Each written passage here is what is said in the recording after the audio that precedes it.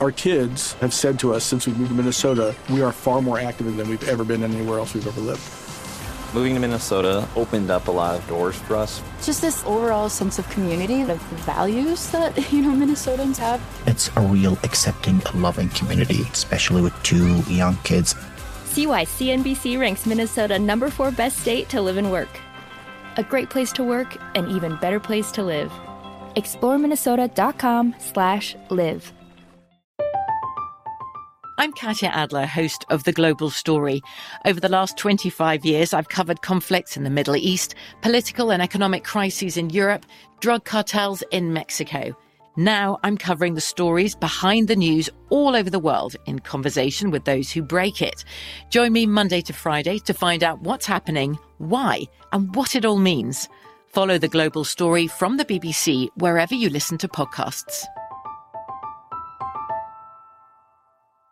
Xfinity has free premium networks for everyone this month, no matter what kind of entertainment you love. Addicted to true crime? Catch killer cases and more spine-tingling shows on A&E Crime Central. Crave adventure? Explore Asian action movies on Hi-YAH. Searching for something extreme? Check out skating, snowboarding, and more on Fuel TV Plus, the global home of action sports. And find crowd-pleasing bops on iHeartRadio's Hit Nation playlist. There's new free shows and movies to love every week. Say free this week in your Xfinity voice remote. If you haven't heard, it's a good idea to fit probiotics into your daily routine. Fortunately, Nature's Way Women's Probiotic Pearls make that so easy.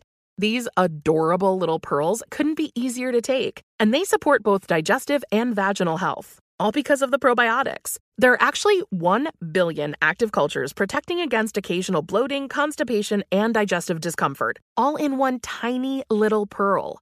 To learn more about Nature's Way Women's Probiotic Pearls and how they can fit into your routine, visit naturesway.com.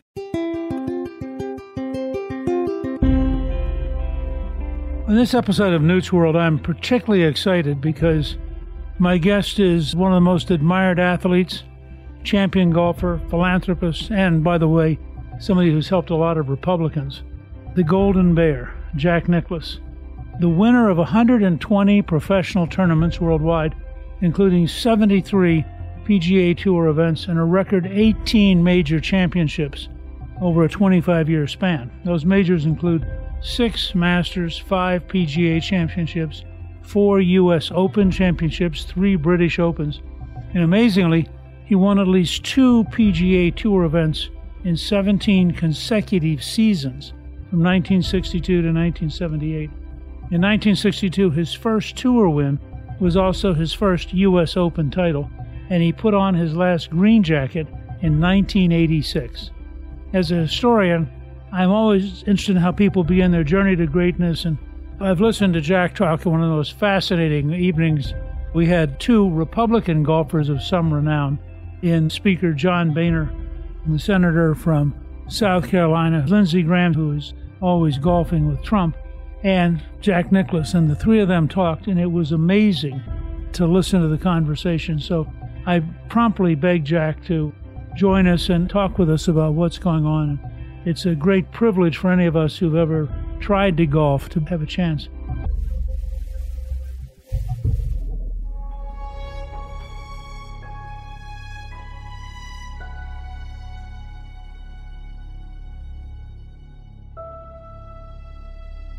So, Jack, thank you for joining me. And I really want to just start with talking about your life, but I want to start with a quote from you. You said, quote, "Golf was my vehicle to competition, and competition is what I like." And I'm just curious, what taught you to love competition? I don't know. I think from an early age, my dad was a good athlete. He played 4 sports in high school, started the golf team at South High in Columbus, and played football, basketball, baseball. Played football, basketball, baseball at Ohio State. On the weekends, he went down to Portsmouth and played under an assumed name with the Portsmouth Spartans, which are now the Detroit Lions. So he was competitive, and I think that sort of went over to me. And everything that we did, we competed. He'd say, "Oh, come on, I'll race you to the movie theater." Or, "I bet I can kick the ball further than you can." Or, "I can throw that ball farther than you can." He constantly egged me on for competition. And, as a result, I enjoyed that. I loved it. My dad was not only my father, but he was my best friend. And we spent a lot of time together. He introduced me to all sports. He introduced me to everything, actually, more than sports. And I guess that competitive nature just came from there and continued. You said one time, my real competition was me. What did you mean by that? Well, in the game of golf, you really can't control what your opponent is doing. I mean, I don't care whether it was Arnold Palmer or Gary Player or Tom Watson, whomever it was. I couldn't control their game. The only game I could control was myself. So I had to play and compete against myself to make sure that I played my best. If I screwed up, then I wasn't going to be in contention. So I had to compete against myself to make sure I was giving it my best shot. Do you think in that sense golf is particularly focused on sort of self-control and self-awareness? It has to be. You've got to be aware of what you're doing all the time, and you have to have good self-control. If you don't have it, it's bye-bye down the road. You're not any good. As a Georgian, I was intrigued with the fact that you reference Bobby Jones as an influence on both you and your father. How did Bobby Jones influence you? Well, he was my dad's idol. My dad had watched him win the U.S. Open at Scioto in Columbus when he was a kid. And he'd always been in my dad's vision. And when I qualified for the National Amateur for the first time, I was 15 years old. I was playing in Richmond, Virginia. And Bob Jones came out to that match and was a speaker that night. And he introduced himself on the 18th green. I'd hit a ball into the 18th green, and he called me over, and I didn't know what Bob Jones looked like. Anything else, he says, young man, I've been here for, 3 hours. And he says, I've only seen 3 people reach this green and 2.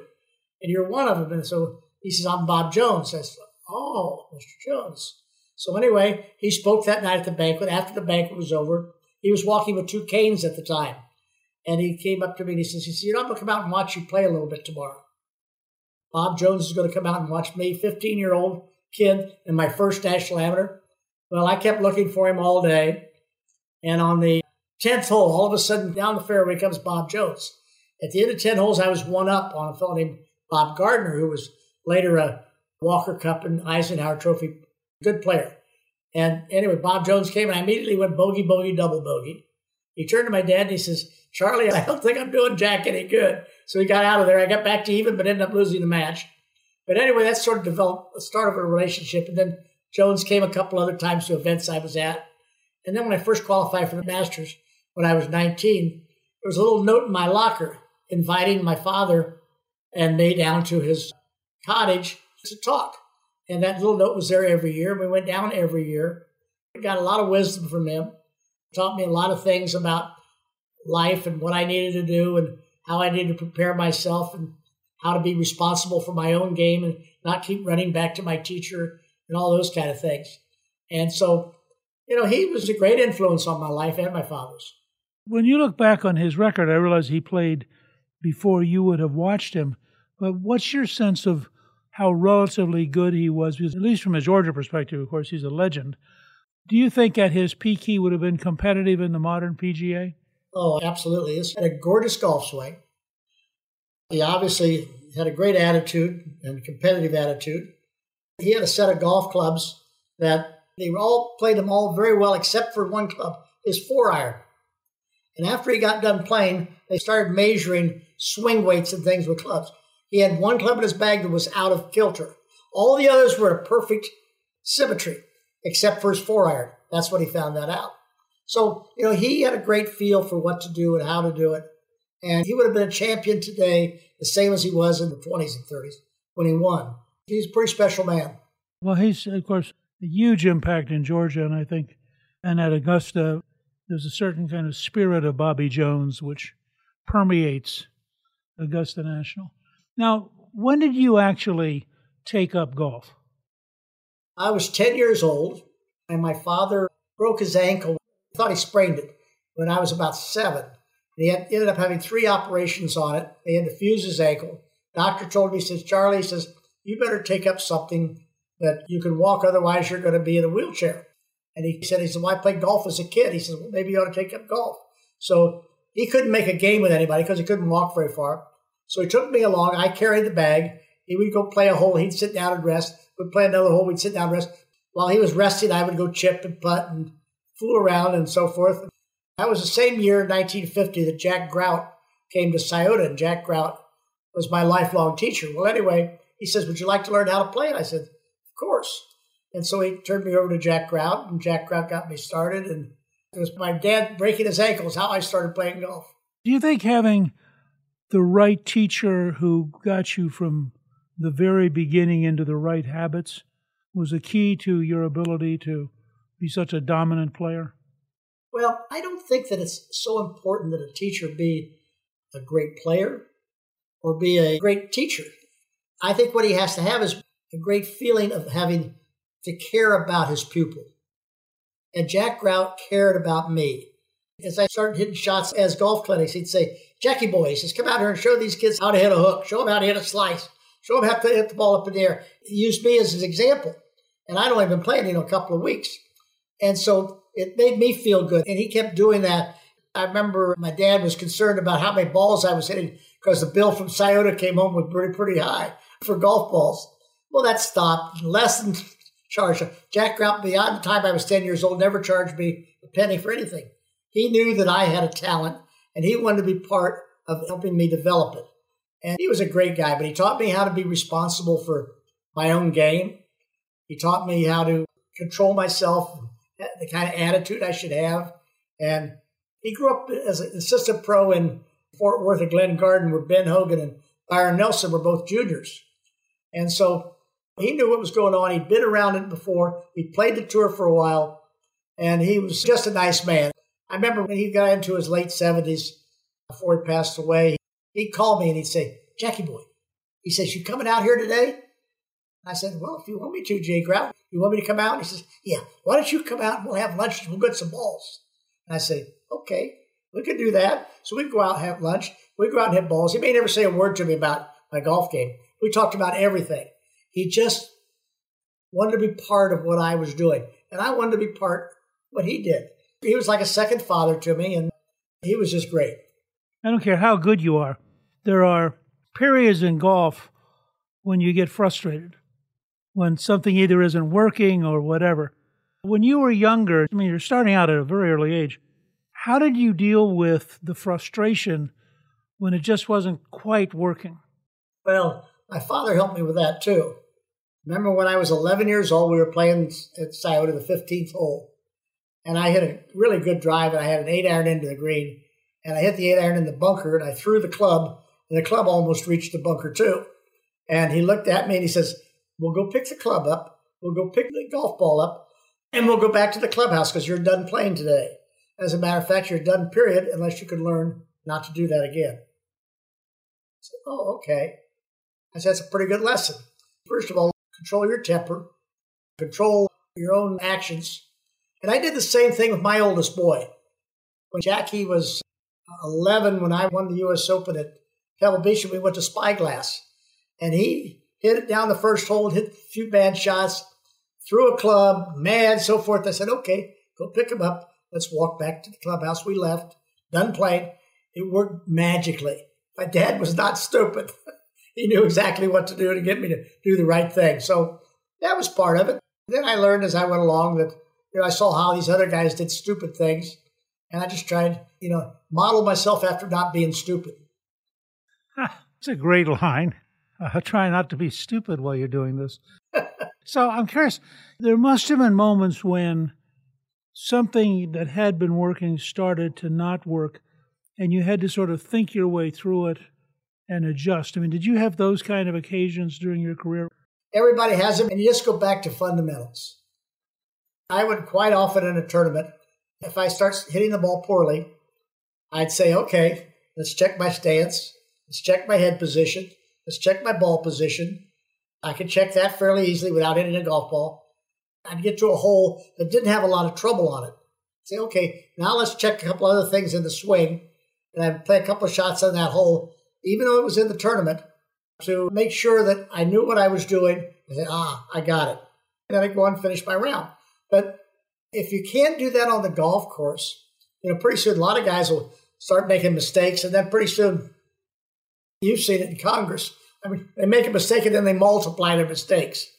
You don't need to do that. So I learned to control myself, learn how to manage myself, learn how to teach myself on the golf course. And As Bob Jones said to me, he said, I used to run back to Stuart Maiden, who was his teacher. And he said, I had my 7 lean years. And he said, until I learned to control myself, manage myself, and be responsible for my own game, then when I did that, then I became a golfer. And I think Jack Grout and obviously heard that somewhere. And I'd heard it from Bob Jones. So we went ahead and we followed that model. And I thought it was a good model. That's interesting. When I think about the pressure you must have been under in some of these major events, it would be very easy to suddenly have something start to go wrong and not be able to recover. And you've got to be able to recover literally between 2 strokes.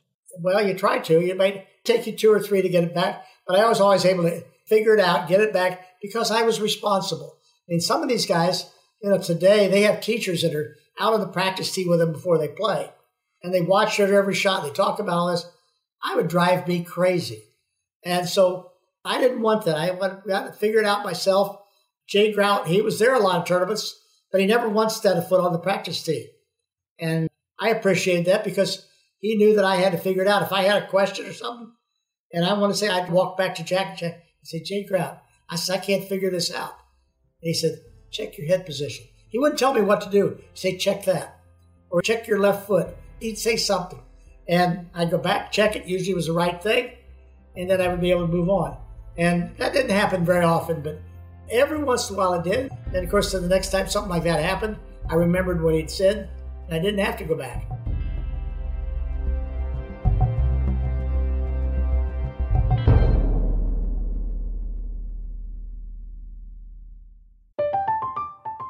I'm Katya Adler, host of The Global Story. Over the last 25 years, I've covered conflicts in the Middle East, political and economic crises in Europe, drug cartels in Mexico. Now I'm covering the stories behind the news all over the world in conversation with those who break it. Join me Monday to Friday to find out what's happening, why, and what it all means. Follow The Global Story from the BBC wherever you listen to podcasts. Xfinity has free premium networks for everyone this month, no matter what kind of entertainment you love. Addicted to true crime? Catch killer cases and more spine-tingling shows on A&E Crime Central. Crave adventure? Explore Asian action movies on Hi-YAH. Searching for something extreme? Check out skating, snowboarding, and more on Fuel TV Plus, the global home of action sports. And find crowd-pleasing bops on iHeartRadio's Hit Nation playlist. There's new free shows and movies to love every week. Say free this week in your Xfinity voice remote. Tired of restless nights? Meet Leesa, the sleep experts. Here at Leesa, we know that good sleep is essential for mental, physical, and emotional health. That's why their mattresses are made for exceptional comfort and support, catering to every sleep need. Check out Leesa's Sapira Hybrid Mattress, named Best Hybrid Mattress 5 years running. Sleep hot? The Chill Collection is built with cool-to-the-touch top fabric and layers of high-density comfort foams, all intended to remove excess body heat while maximizing comfort. With Leesa, getting a new mattress has never been easier. Delivery is free, and you have 100 nights to try out your mattress in the comfort of your home. Don't spend another night dreaming of better sleep. For a limited time, save up to $700 off select mattresses plus 2 free pillows. Go to leesa.com/iHeart for an additional $50 off mattresses and select goods. That's LEESA.com/iHeart. Exclusions apply. See leesa.com for more details. Like many of us, you might think identity theft will never happen to you. But consider this. There's a new identity theft victim every 3 seconds in the U.S. That's over 15 million people by the end of this year, equal to the populations of New York, Los Angeles, and Chicago combined. Even worse, identity theft victims often don't even know they're victims. That's why LifeLock Identity Theft Protection alerts you to identity threats, even the ones that don't show up on a credit report, like data breaches, fraudulent bank transactions, loan and credit card applications, and crimes committed in your name. If your identity is stolen, your own dedicated LifeLock U.S.-based restoration specialist will work to fix it. LifeLock protects you in ways that you simply can't on your own. Join now and save up to 25% your first year at LifeLock.com/news. That's LifeLock.com/news to save up to 25%. Identity theft protection starts here.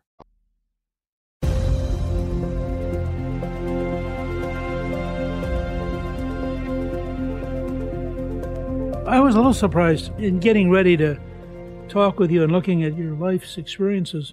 You know, some people, like a Tiger Woods, from a very early age are totally focused on golf, and that's really, I think, the only track that they're on.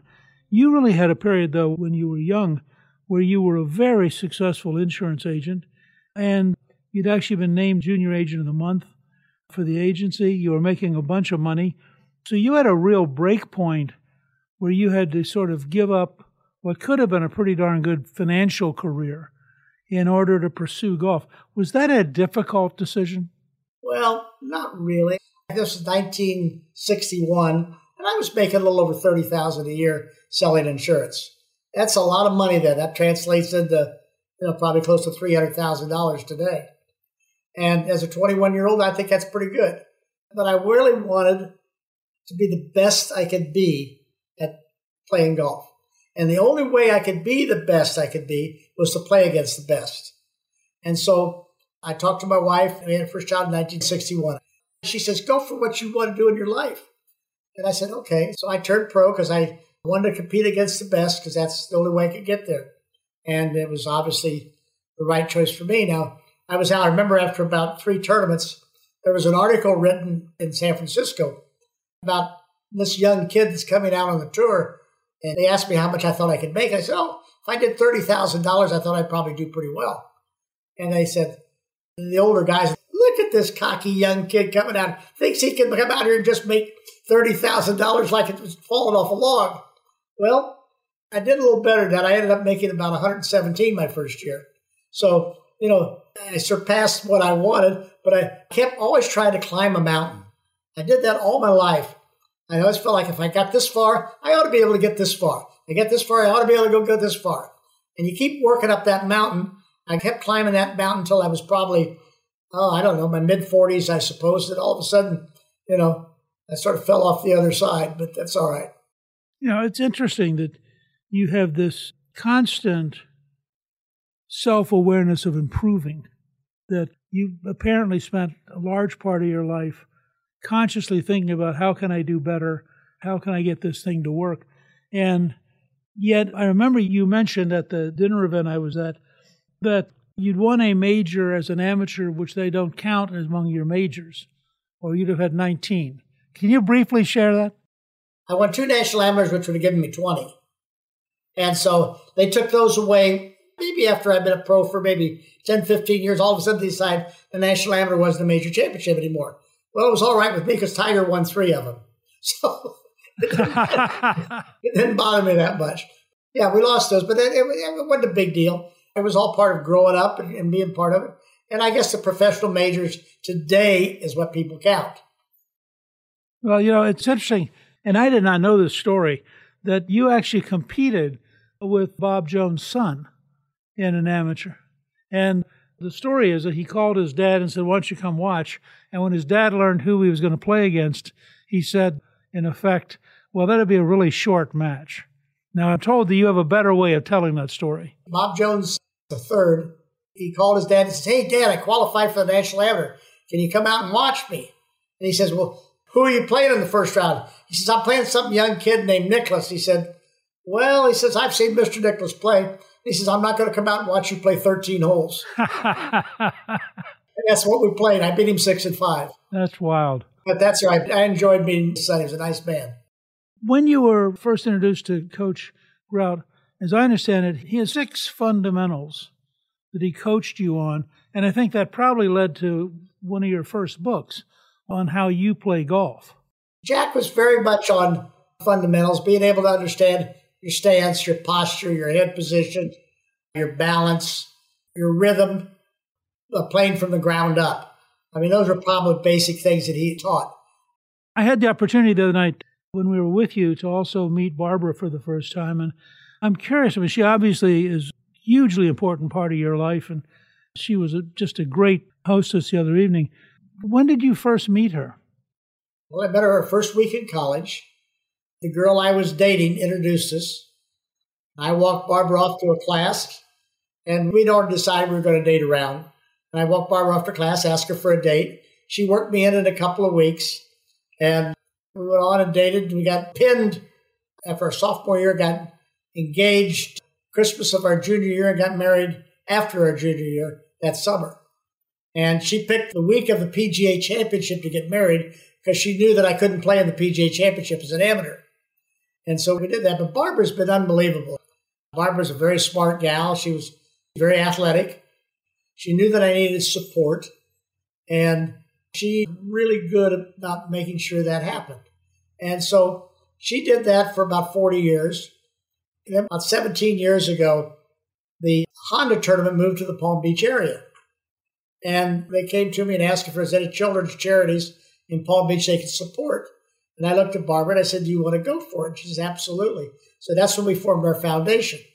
So we formed our foundation. We've been the main recipient of benefits from the Honda. And then we have a lot of other events that we use. We've raised a lot of money for kids. Then we made a relationship with Miami Children's Hospital, which is now Nicholas Children's Hospital in Miami, and the Nicholas Children's Healthcare System. And we have one main hospital in Miami, and we have 20 outpatient clinics up and down the east and west coast of Florida. And last year, I believe we saw kids from every state in the union and 119 countries. We're pretty global, and I want to tell you, it changed my life totally. After I got done basically playing golf, I was looking for things to do, and Barbara started doing this, and I got interested in it. And I said, it's my turn to support her. And so for the last 17 years, I've had an absolute blast. I don't want to run a hospital, but I don't mind going out and walking into somebody's office and asking them for a lot of money because I know what it does. It really helps a lot of kids. That's really tremendous. You and Barbara have been married 61 years, and for a fair amount of that time, you were out competing in golf. What's your advice on maintaining a long, successful marriage? First of all, we always looked at marriage as being about 95% give and 5% take on both sides. Barbara and I have always taken that philosophy. And, I've always looked at my career as being secondary to my family. I always said family first, golf second, business-related things third. We have 5 kids, 22 grandkids. We now have 2 great-grandchildren and a third one on the way.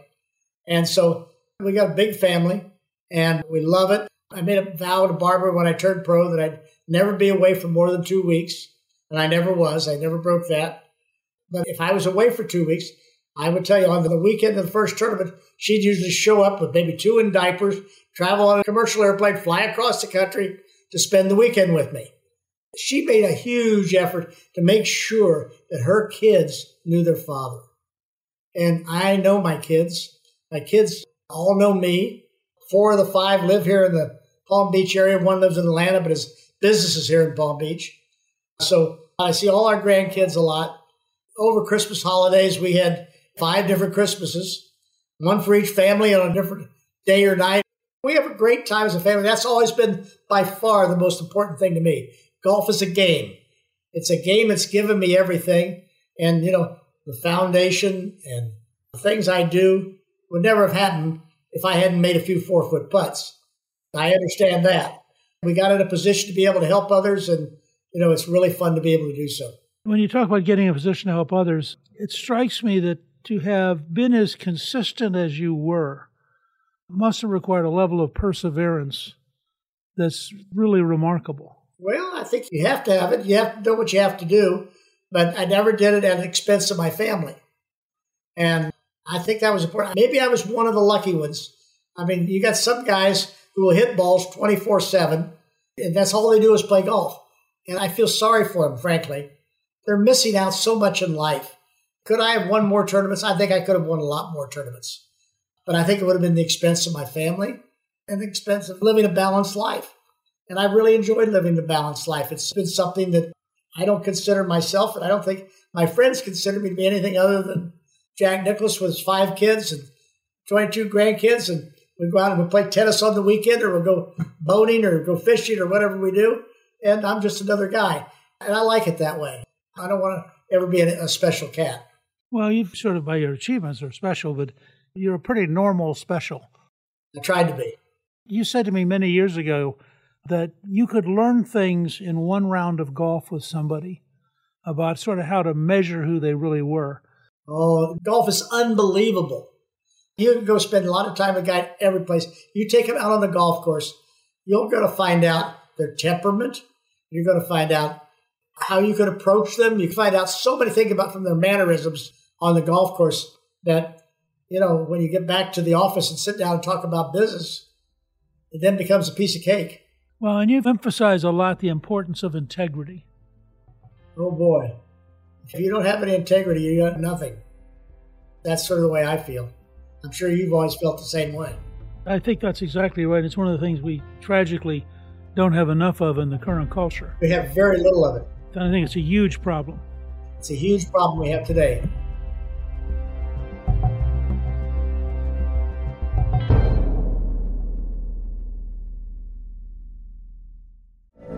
From BBC Radio 4, Britain's biggest paranormal podcast is going on a road trip.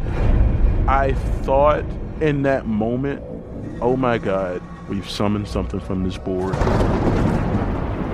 This is Uncanny USA. He says, somebody's in the house, and I screamed. Listen to Uncanny USA wherever you get your BBC podcasts, if you dare.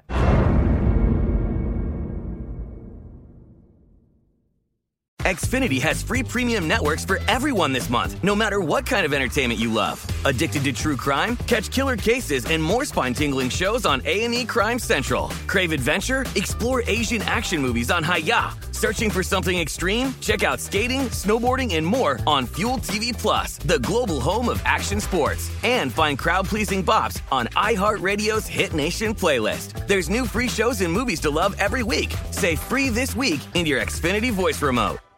Good sleep should come naturally, and with the new Natural Hybrid mattress, it can. A collaboration between award-winning mattress brand Leesa and home design favorite West Elm, the Natural Hybrid is the culmination of these two companies' shared values: premium materials, meticulous craftsmanship, and sustainable practices. Made with natural latex, responsibly sourced natural wool, and environmentally safe foams, the Natural Hybrid elevates your sleep sanctuary, indulges your senses, and supports a greener tomorrow. Plus, when you purchase the Natural Hybrid, you're also helping fuel Leesa's work with shelters and those in need. Since 2015, Leesa has donated more than 40,000 mattresses to ensure children and families have a safe place to sleep. Don't put off a good night's sleep any longer. Get a Leesa mattress today for a sound sleep tonight. Visit leesa.com/iHeart. That's LEESA.com/iHeart. The best conversations I have with my colleagues are the ones that happen when no one is looking, when we're not 100% sure yet what to write. Hopefully, having conversations like this can help you figure out your own point of view. That's kind of our job as Washington Post opinions columnists. I'm Charles Lane, Deputy Opinion Editor. And I'm Amanda Ripley, a contributing columnist. We're going to bring you into these conversations on a new podcast called Impromptu. Follow Impromptu now, wherever you listen.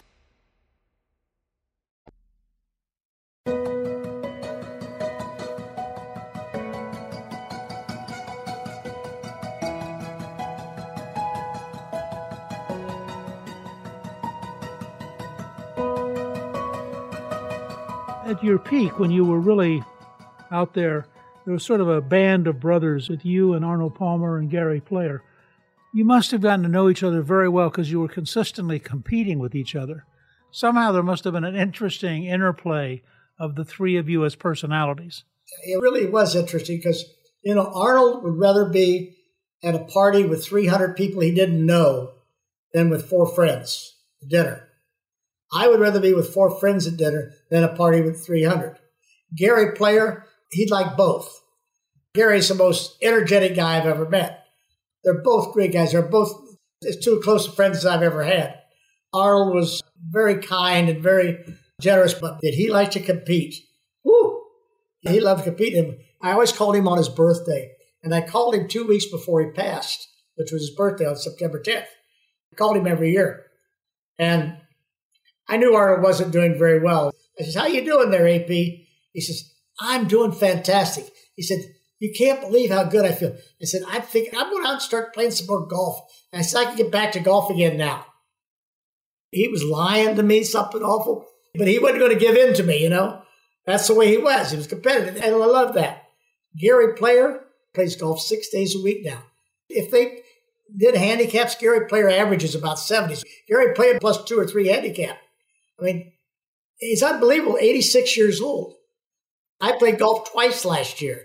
I have no interest whatsoever in playing golf. I'm terrible, but that's okay. I played my golf. But, we've all had different personalities, but our wives became very close friends. Winnie Palmer and Vivian Player and Barbara became like 3 amigos, and they just spent a lot of time together. They got to know each other. They traded off thoughts. I mean, Barbara would ask Winnie, she'd say, Winnie, how did you handle Arnold when you got mad at him? She said, oh boy, she says, he was tough when I got it. Sometimes he'd come home from a tournament, and I'd want to just beat him over the head with something.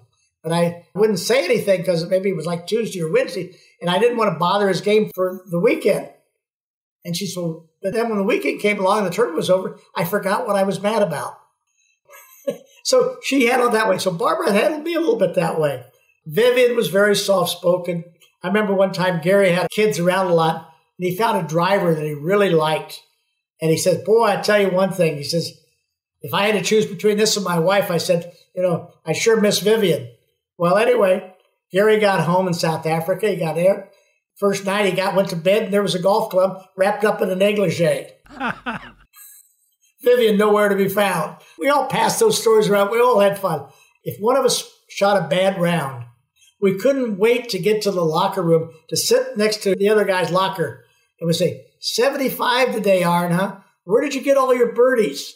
We could start kidding him and we'd start laughing because Gary and I probably shot 68 or 9. But then what we'd do, we'd shake hands. We'd finish the round and says, let's go have dinner. Where are we going tonight?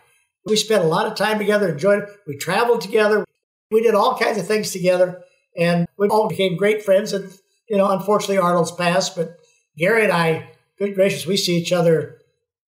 He's in South Africa right now, but we see each other 3 or 4 times a week. That's great. Well, now, I'm curious, Palmer preceded you a little bit in fame, was already emerging. And Palmer had this knack of surging at the very end. He'd sort of charge. Yeah, that was his mode. I've always been curious about that because I also see it with some football teams that, they go along, and then all of a sudden there'll be this burst. And Palmer sort of had this knack of coming along at the very end when it looked like he was almost out of it, and then suddenly he just began eating up the rest of the field. My sense was that you had a much steadier style. Arnold played to the crowd, and he loved being around the crowd. And when he'd hit it off in the trees, and then he hit a shot out of the trees, hit a little low slice and run it up on the green, and the people would go wild. That just charged him up. So when he got near the end of a tournament, if he made a birdie, all of a sudden the people got very excited, and he just went with the crowd. I couldn't do that. If I did that, I'd lose my focus and couldn't get back to it. So I had to keep a little bit more of an even keel. I think Gary Player, he acted like he was getting charged, but I think Gary needed to pull himself back a little bit because Gary sometimes got too excited and couldn't play. We were all different, and that's what life's all about.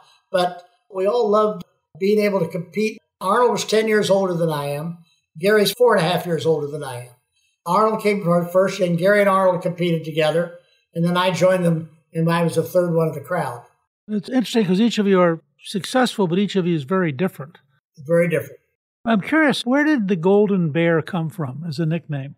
Well, just before I turned pro, Mark McCormick, who represented me to start with from IMG, went to Australia, and a fellow named Don Lawrence with the Melbourne Age wrote an article about me, and he called me a cuddly golden bear in the article. Now, I was big and blonde at the time, and I was a pretty big guy, but not by today's standards, obviously, but I was then. But anyway, so the first contract I had was a shirt contract, and we were looking for an emblem. And we looked through all kinds of things, college nicknames, this and that. And the high school I went to was the Upper Arlington Golden Bears. And the article called it the Golden Bear. I said, I've been a Golden Bear all my life. Why not just stay one? And so I just picked up the Golden Bear, and that's what I used. And it serviced me very well. Well, it did. It's a great definer. I'm also curious, you're not only a great athlete, obviously, but you also studied it. I mean, my impression was as often as you'd played Augusta, you would still go back a week early and just sort of renew your acquaintance with the course. There's no excuse for not being properly prepared. I always felt that even though I played Augusta, the course is different every year. The fairway grass is a little bit different. The green's a little bit different. The bunker sand's a little bit different. They make a few odd changes here and there. And I always wanted to make sure that when the tournament started, I had all those changes, all those little quirks out of the way. And same as the U.S. Open. I mean, how deep is the rough? How hard are the greens? How fast are the greens? How narrow are the fairways? I went ahead of time and made sure I got all that out of the way. Now, most of the guys would come in on Monday or Tuesday of the tournament. And when Thursday rolled around, they were still trying to figure out how to play the golf course. Well, I did all that the week ahead of time. And once I got it out of the way a week ahead of time, when I got to the tournament, all I had to do was play golf. Because the other part was solid in my head, and I wasn't going to forget it. And so I think that helped me tremendously in major championships. Obviously, it was amazing. Now, in some ways, I think your most remarkable win was the 86 Masters. You were 46 years old. I think a lot of people thought it was nice you were playing, but you really weren't going to compete. And you were actually like 1 over par and 6 shots out of the lead. This is a little bit like Arnold Palmer. I mean, you suddenly went from a tie for 9th place and boom, you shot a 30 on the back 9. What came together? How did that happen? Well, it sort of started early in the year. And McGregor, which I owned at the time, made this big putter. It was about, it was 6 or 7 inches long, maybe 8 inches. And the ugliest looking thing you've ever seen. And I struggled with it to start with, but they kept telling me how well the ball would putt. But finally, by the time I got to the Masters, I started putting the ball pretty well. I wasn't hitting the ball that great, but by the week ahead of time, I started out, I shot 74, which wasn't much. Then I shot 71. Then I shot 69, and I started hitting the ball pretty well, but I wasn't putting. Then when I shot 69, I started putting. Then I got to the last round, and I had 8 guys in front of me. I was in 9th place, and I was only 4 shots behind. And I didn't think that was a big deal. I've overcome that before. And my son, Steve, called me. He was working the Hattiesburg tournament for a company. And he says, "What do you think, Pops?" And I says, "Steve," I says, "I think 66 will tie, 65 will win." He says, "Exact number I got in mind, go shoot it." I said, "Okay." And my son was on the bag, Jackie. My mother and my sister came to the Masters. First time they come to the Masters since 1959. 27 years in between. And a lot of things happened. And I got excited about being in contention. I got up on Sunday morning. I start running through my wardrobe. And I ran across a yellow shirt. And I looked at the yellow shirt and I said, "Barbara," I said, "what do you think Craig would think of this?" And she says, Craig would like it. Craig Smith was a young boy who I developed a relationship with. He was a son of our minister at home, and he developed Ewing sarcoma and passed away in 1971 at the age of 13. I called him one day, and he says, "You know why you won today, don't you?" I said, "Well, how's that, Craig?" And he says, "I wore my lucky yellow shirt. So if he could wear a yellow shirt for me, I could wear a yellow shirt for him." So I never said much about that story, but I wore a yellow shirt quite often on Sunday for him. And so 15 years had passed, and I pulled the yellow shirt out. So that was another thing that I got there, and Barb said, "Go for it." So I wore the yellow shirt. I had a lot of things happening that day, and I started out, and I really played the front 9, sort of not very good. I was even par going to the 9th hole, and I had about a 12-footer at the 9th hole. And I got up over the ball, and a big roar went up at the 8th hole, and Ballesteros had holed a wedge shot for eagle, and he was leading the tournament. And then before I could get back over again, Tom Kite hit a shot, and he held a wedge too, and also big roar, another eagle. And so it sort of relaxed me. And I turned to the gallery around me and I says, "Well, if they can make that kind of noise up there, let's see if we can make some noise here." I knocked the putt in. The crowd erupted. And then I just started, I hold a 25-footer, a 25-footer. I just kept making birdies and shot that 30 on the back nine. And the funny thing was, it wasn't that I was ready to do that. I wasn't that far out of being competitive that I didn't remember how to play. I remembered how to play the back nine. I remembered how to compete. I remembered how to finish. And so that's what I did. And it was exciting. It was probably, obviously, the most fun 9 holes I've ever played. That's wild.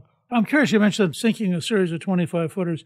Did you find that there were periods when it all just clicked and you could sink a putt from amazing distances, and then there were periods when you were going to come up slightly short? Well, always that way. I mean, I wasn't making many putts early in the tournament, then all of a sudden the last 9 holes I made everything I looked at. The last round of tournament golf I played was at St. Andrews in 2005. And I wanted to make the cut very bad. I didn't want to finish my career on a Friday. And I shot 72 the first round, and it looked like 144 was going to make the cut. I was all around the hole all day, couldn't make a putt to save my life. And finally, I bogeyed 17. That put me 2 over par for the tournament. I knew I wasn't going to make the cut. And the 18th hole, I hit 12 feet by the hole, 13 feet. And I knew that since the tournament was over, I was going to make that putt. I said, it didn't make any difference where I hit the putt. The hole would move and get in my way. And it did. I made the putt. But I mean, it's funny how you can't make things happen. And then all of a sudden, they just happen. And I ended my career with a birdie. And I started my major championship career with a birdie at Inverness in Toledo in 1957 when I was 17 years old in the U.S. Open. So I started and ended with a birdie. Pretty good symmetry and a pretty good framing to your career. Well, listen, I want to thank you for joining today. You're not just one of the most extraordinary golfers, but you're a remarkably good person, and you and Barbara are doing great things with the Nicklaus Children's Healthcare Foundation. And so we're going to link both to Nicklaus Design and to the Nicklaus Children's Healthcare Foundation on our show page. And I want to really thank you for taking time to share these insights from a lifetime of extraordinary achievement. Well, thanks, Dad. I appreciate that. I've always enjoyed being with you and talking with you through the years. I don't think I've ever walked away from you not learning something. I don't know about that. Oh, I do. You've had great wisdom, and you've handled your life well, and every time you come on television, we never change the channel. Well, listen, tell Barbara we said hi, and Callista and I wish you a wonderful year and look forward to seeing you again. Thank you so much. I appreciate it. Thank you to my guest, Jack Nicklaus. You can learn more about Nicklaus Design and Nicklaus Children's Healthcare Foundation on our show page at newsworld.com. Newt's World is produced by Gingrich 360 and iHeartMedia. Our executive producer is Garnsey Sloan. Our producer is Rebecca Howe, and our researcher is Rachel Peterson. The artwork for the show was created by Steve Penley. Special thanks to the team at Gingrich 360. If you've been enjoying Newt's World, I hope you'll go to Apple Podcast and both rate us with 5 stars and give us a review so others can learn what it's all about. Right now, listeners of Newt's World can sign up for my 3 free weekly columns at gingrich360.com/newsletter. I'm Newt Gingrich. This is Newt's World.